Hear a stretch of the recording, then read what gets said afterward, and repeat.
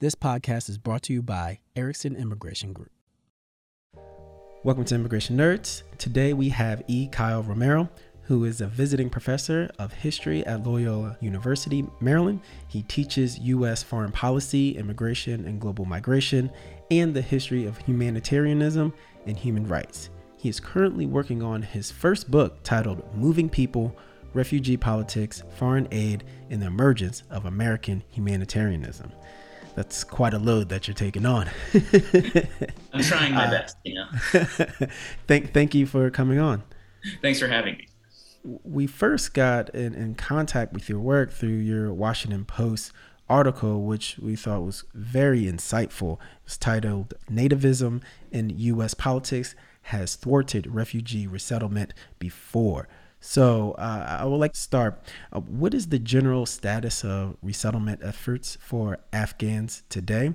And what progress do you expect to see in the coming months? Sure. Great question. So some kind of like important context that I feel is often missing in the discussion of refugee resettlement and refugee movement, particularly in Afghanistan, is that Afghanistan, of course, there's a refugee crisis going on there right now. But the country has actually been undergoing successive refugee crises for the past 40 years, pretty much, ever since the Soviet Union first invaded Afghanistan in the 1980s. And the UNHCR, which is the UN Refugee Agency, currently estimates that there are around 6 million displaced Afghan people across the globe. So that's about 3.5 million displaced internally and 2.5 million displaced globally.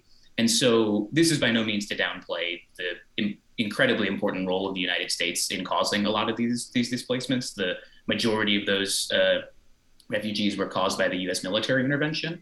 But just kind of to contextualize that this is part of a much broader and longer historical process where millions of Afghans have been displaced, and it's kind of successive crises as opposed to a current refugee crisis. But for resettlement now, in terms of this particular issue, resettlement, of course, requires physical movement, right? So evacuation is a hugely important part of resettlement. And as of last week, tens of thousands of Afghans had been evacuated from Afghanistan through Kabul airport by American, British, and other European military flights. This has been the main focus of news in the US, right?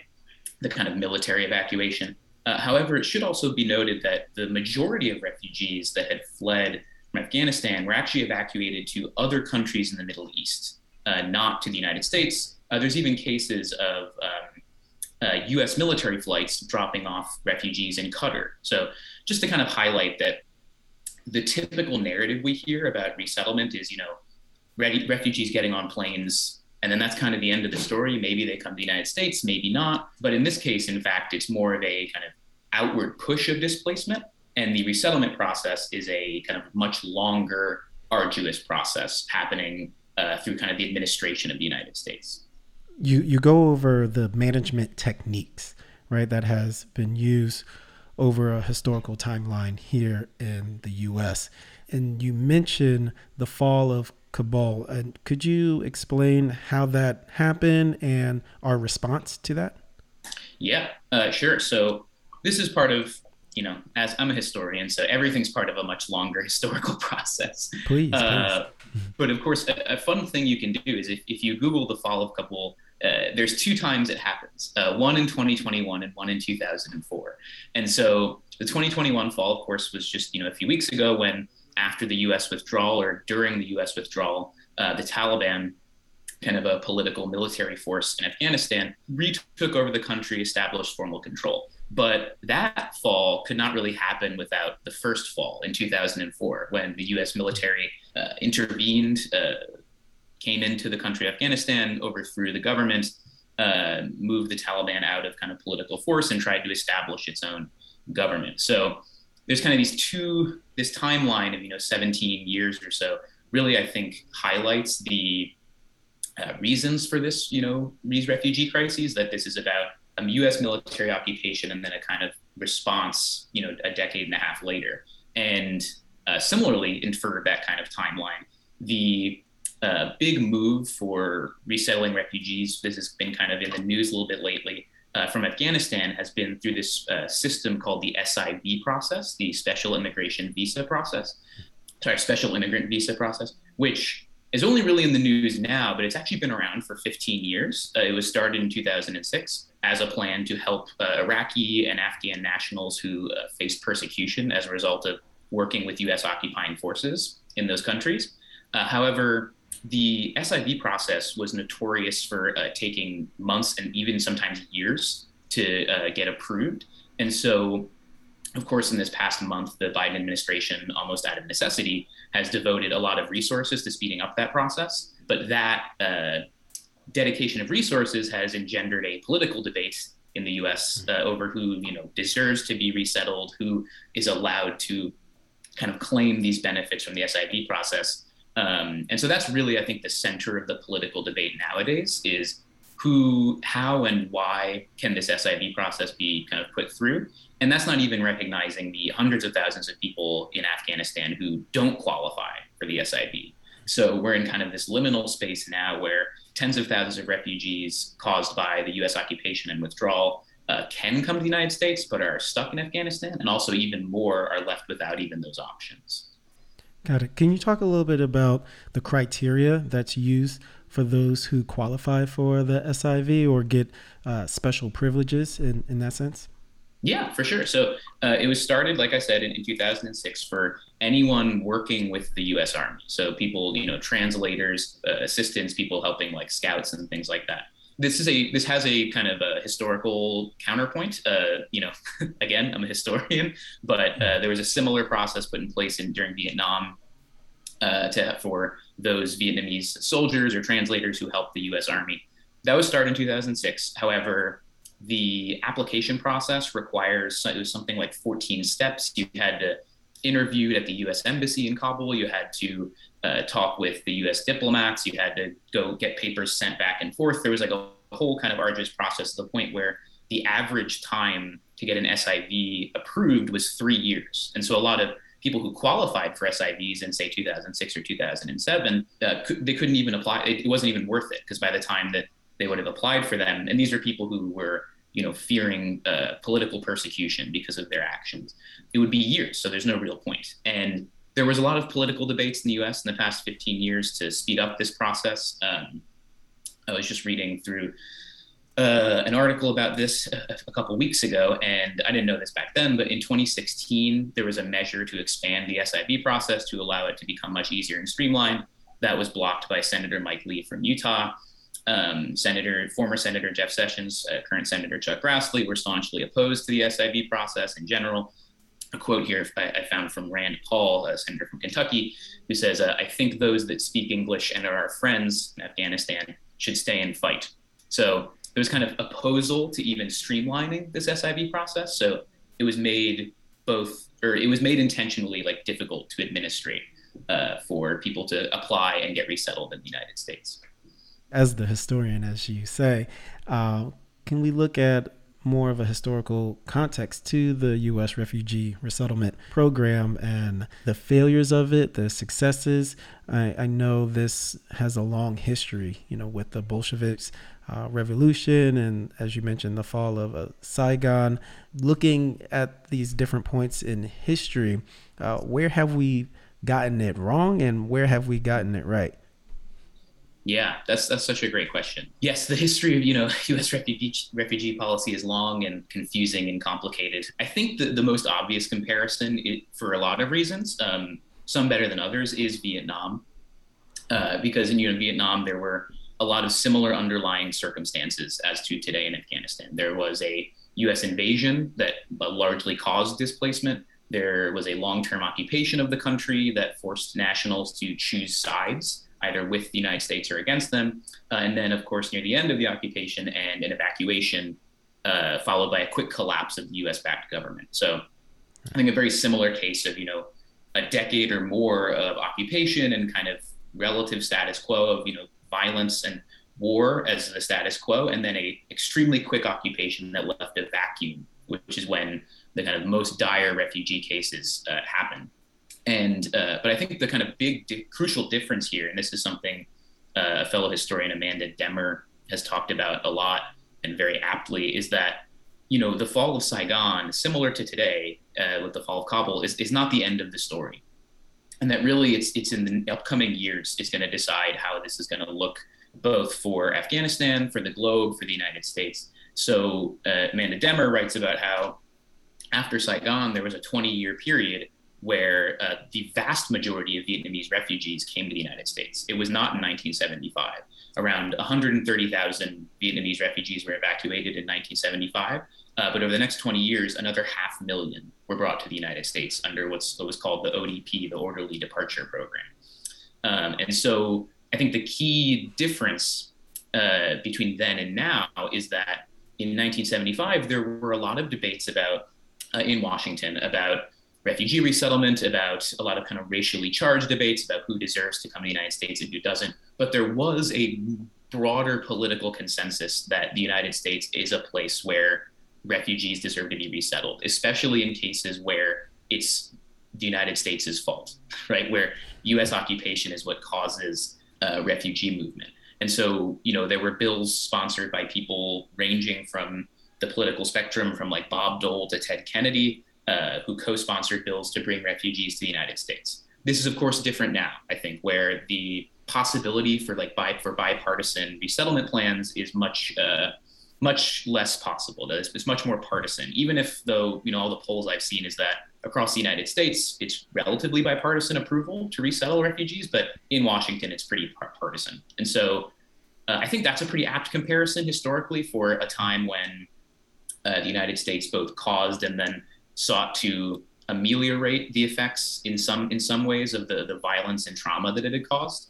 But of course, and this is kind of what I talk about in that Washington Post piece and what my research is about, is that narrative of refugees coming to the United States after the United States causes a collapse of a government or a crisis overseas is really only one part of the bigger story. So that's, that kind of narratives of like linear migration of like a Vietnamese refugee being evacuated, coming to the United States, being resettled in Minnesota or something, that really doesn't tell the whole story. Because in fact, in the case of Vietnam, there were millions of refugees pushed out of Vietnam in the first place, moved to Laos or Cambodia by the US occupation at first, and then by withdrawal of US forces later. And so there's, most migrants and refugees globally do not just move from one place to the other. Instead, it's this kind of long, arduous track that takes years and decades in order to end up in a place where they can be resettled, whether that's the United States or somewhere else. So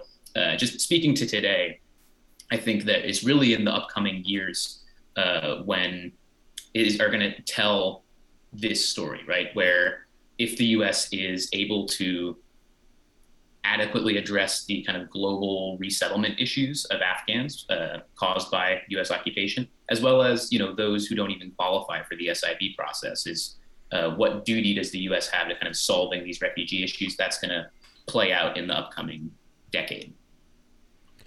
Right. And that makes me think about what's happening in Haiti today. Yeah. Right. It's not necessarily that the U.S. were occupying that nation, like the fall of, Kabul and the fall of Saigon, but you get this influx of immigrants and refugees.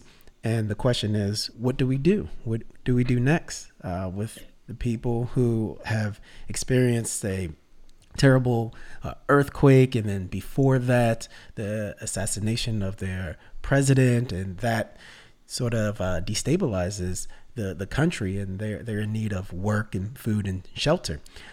So our approach as a nation, I think the lines are a little bit more blurred, and there's no real path forward in terms of handling acute crisis like this.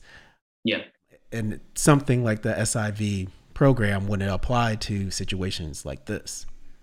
Yeah, I think that's totally right. I think it's like another unfortunate but good example of how as you said, like policies and governance are in the United States especially are pretty inadequate to dealing with the complexities of movement.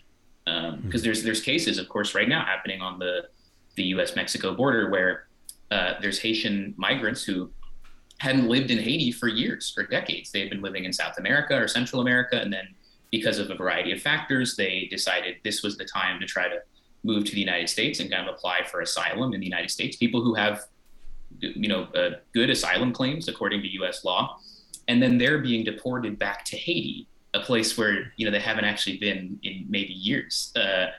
Kind of complexities of non-linear migration, of this kind of multilateral migration where people are moving to either for economic or social reasons or fear of persecution. We have a really inadequate political system nowadays and kind of always have to deal with that type of complexity. Right. And I was wondering, are you tackling some of these issues in this book that you're developing? It's quite the title. It packs a lot of ideas: moving people, refugee politics, foreign aid, and the emergence of American humanitarianism. So could you tell us a little bit about the book that you're writing? Yeah, for sure. I'm trying to do a lot in it. I think so. The kind of inspiration for this book really was in these kind of issues that you're bringing up and we're talking about, which is the story I've always, that is so essential to the American myth of as like an immigrant nation, or America as like a place that resettles refugees, is that America is a receiver of migrants. That's like fundamental to the myth, right? Like America was founded by immigrants. This is a trope that has become really central to the concept of American identity. But when I started looking, because I'm a historian of the early 20th century, and so I was curious about these cases where there are a lot of global refugee crises in the 1920s. These are the aftermath of World War I, the kind of fallout of these collapse of these multi-ethnic empires. So the Habsburg, the Ottoman, and the Russian empires were formed into the kind of modern nations that we would recognize nowadays. And that's the same time that the US is putting in these incredibly restrictive immigration laws, like the most restrictive racially based immigration laws that have ever been passed, called the Johnson-Reed Act, or the National Origins Quota Act, which put explicit restrictions on migrants from non-white countries. It's completely explicit. And so I was really intrigued by that period, right? This is a time of global movement, like vast of migration, of displacement that would only ever be exceeded by the displacement after World War II. And yet it's also the same time that the US is restricting immigration to the United States. So the question I went into was, what happened, right? Like, why didn't people come to the United States? Why wasn't it happening in the numbers? And so what I found was that it was an active project. The reason that, I talk about humanitarianism in there is that this was a time before the US was kind of the preeminent global hegemon, right? And so the US military was not going out and invading other countries. I mean, we did in Latin America and the Caribbean, but not overseas in Europe or the Middle East or Asia. And so the kind of main interlocutors, the main people who would deal with refugees, deal with migrants, deal with people in other countries, were American humanitarians. And this was a time when US humanitarians were very widespread, kind of the foundation of the modern NGO movement, global NGO movement was in this period.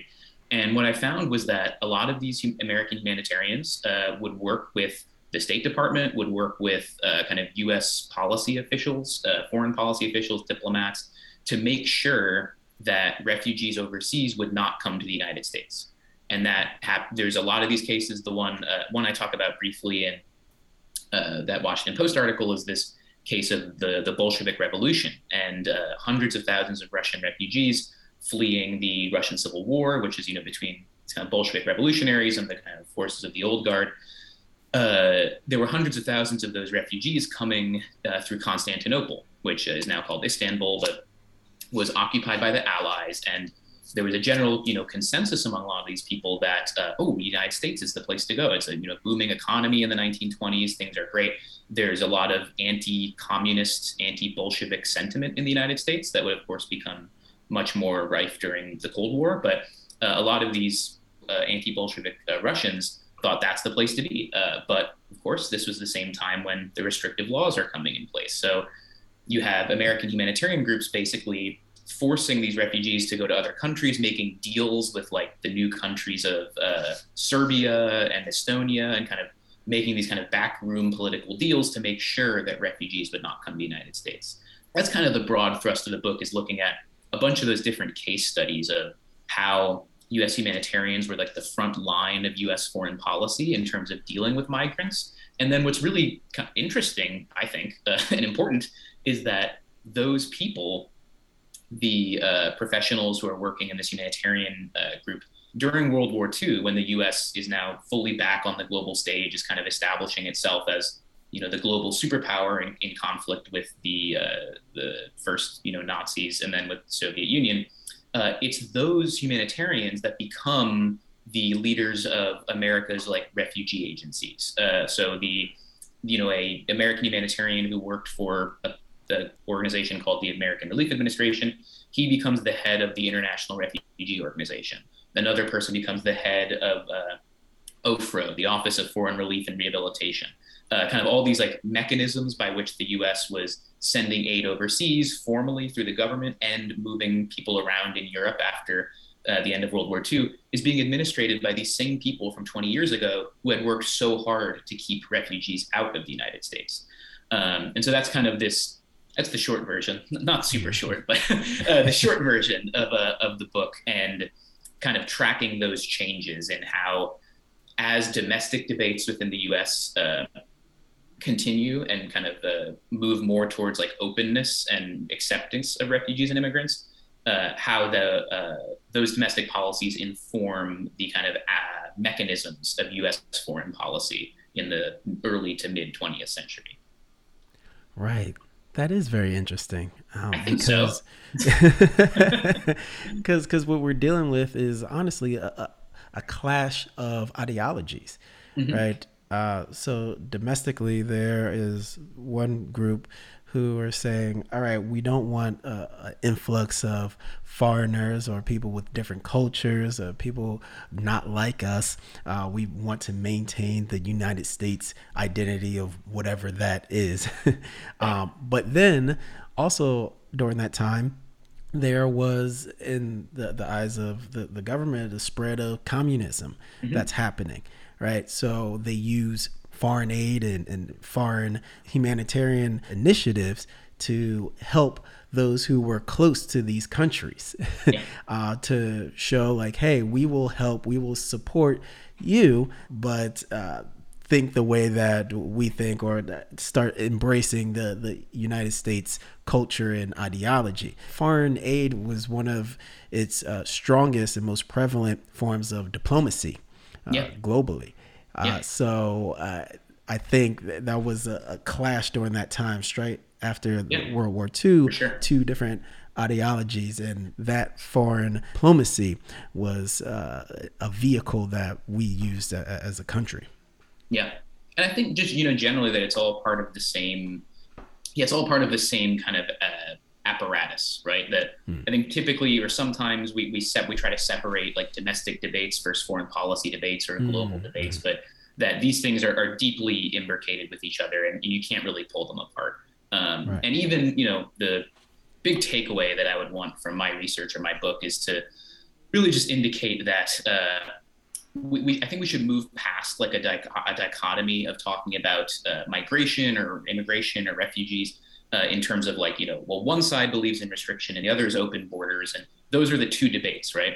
But really throughout U.S. history, there have never been open borders. There has never been full restriction. It's always been about in that kind of gray middle ground, where really, it's not a wall or an open border, but, American immigration policy has been more like a funnel or a sieve, right? It's been about selecting people that are desirable or undesirable based on racial characteristics, ethnic characteristics, ideological characteristics. And if that's the kind of stakes of the, centuries of American history, then going forward, what we should really, I feel like what we should be more sensitive to is not kind of letting us fall into that dichotomy of debate, but really say, well, what are we saying about America when we talk about who should be let in and who shouldn't be? And what does that mean for like our, national identity or kind of our role in global politics? Right. So when is this supposed to come out? Do you know? Do you have a date? When can I grab Moving People on Amazon? Yeah. It's in the works. The plan, yeah, the plan is to, have the manuscript done by by next summer, and start pitching it around by then. I'm not sure what the kind of timeline would be once the contract is in place, but the hope is by like 2023. But this is the issue with academia, is we have all this kind of we have such long timelines. I talk about hundreds of years of history, and so time seems so fungible to me. There's like, 2 years, no problem. That's so soon. Right. Well, hey, we got some publishers who tuning in, and this is a great idea. It's something that we need to have broader context to, in terms of our domestic policy versus international policy, and how they both coincide, and how migration fits within that structure. So giving a historical context to that helps us have a better lens to why we make the decisions that we do as a country. So I appreciate the work that you do. And if people want to stay on top of what you're doing, or get in contact with your initiatives or future projects, where can they go? Yeah, so I'm on Twitter at E_Kyle_Romero. I found it's a funny story, but I also own the Twitter handle for Kyle Romero, but it was too hard to find, so I have all those underscores now. So yeah, at E_Kyle_Romero. As you mentioned, I have that article in the Washington Post that just came out in the Made by History section, and I'd love to keep talking about this. And as in response to you, I think the most important thing that we can do in academia is to try to bring our knowledge to bear for the present. I don't think there's any point in doing what we do if it doesn't matter in shaping our times now. And so I'm really grateful for you for holding, kind of these places where academics and professionals can talk to each other and bring historical knowledge, legal knowledge, anthropological knowledge into discussion with activists and people working right now. So thank you as well. Follow Immigration Nerds on Twitter at IMMNerds, and Erickson Immigration Group on LinkedIn to join in the conversation. I'm Ian Gaines. See you next week.